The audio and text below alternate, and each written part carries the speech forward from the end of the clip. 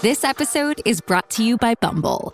So, you want to find someone you're compatible with, specifically someone who's ready for a serious connection, totally open to having kids in the future, is a tall, rock-climbing Libra, and loves rom-coms with vegan pizzas on Tuesdays just as much as you do. Bumble knows that you know exactly what's right for you. So whatever it is you're looking for, Bumble's features can help you find it. Date now on Bumble.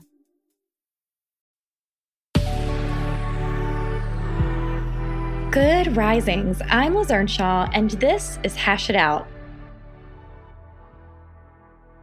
This week, we are talking about something called the fatally flawed marriage. This is a term coined by Dr. Barry McCarthy, who has done research on what makes some relationships unsalvageable. In his research, he found that when there are broken bonds in a relationship that have to do with trust, intimacy, or respect, that it is really challenging to salvage the relationship. And that makes a lot of sense.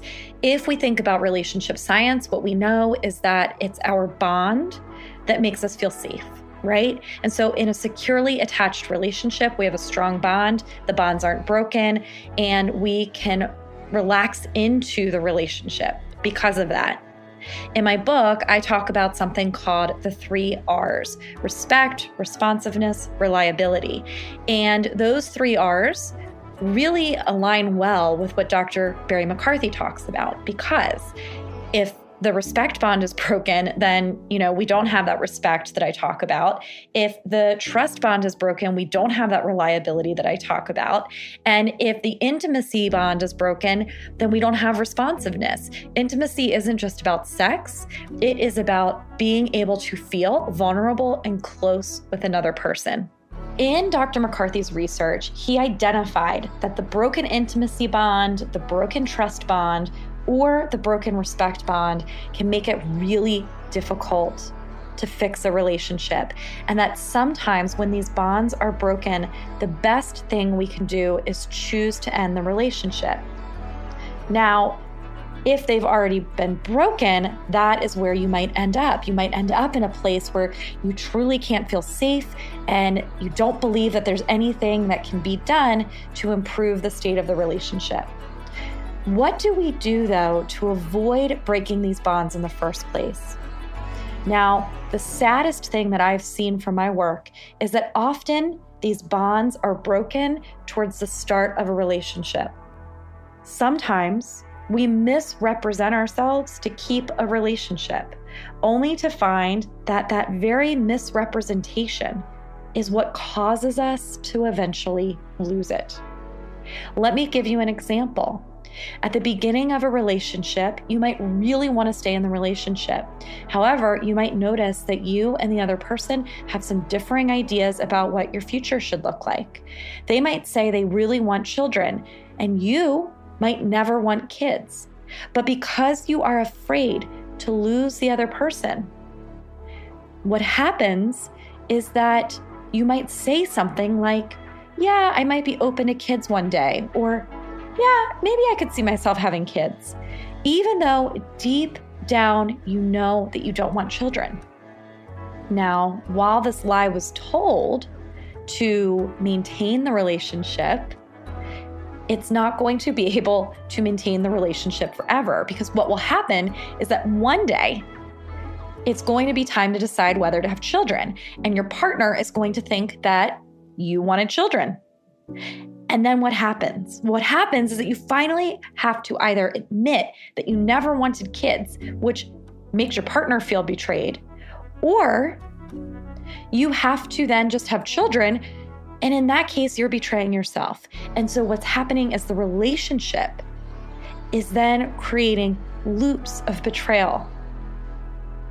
What is so incredibly important is that we learn to be brave and vulnerable, and that when there is something that we are afraid to share or talk about with our partner because we think that it might create a scenario where we lose them, those are the moments that we need to lean in to communicating. Those scary moments where we're afraid if we tell them that we've got school debt, if we tell them that we're not really into the sexual stuff that they're into, if we tell them that we don't want kids even though they want them. Those are the brave conversations you have to have so that you don't break bonds later. Because sometimes it's not really about the difference, it's about the lack of communication around the difference. The other piece of that is if it's the type of difference in which the other person isn't going to be in relationship with you, then that is only fair to them and it's only fair to you to learn that sooner rather than later. Over the next few days, I'm going to give you some more information about these broken bonds, what they look like, some examples, and if you want to try to resolve them, what you might do in order to do that.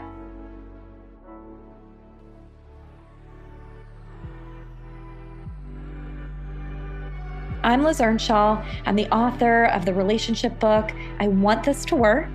You can find me on Instagram at Liz Listens. Thank you so much for listening to Good Risings. We love to hear from you, so please take a moment to leave us a review.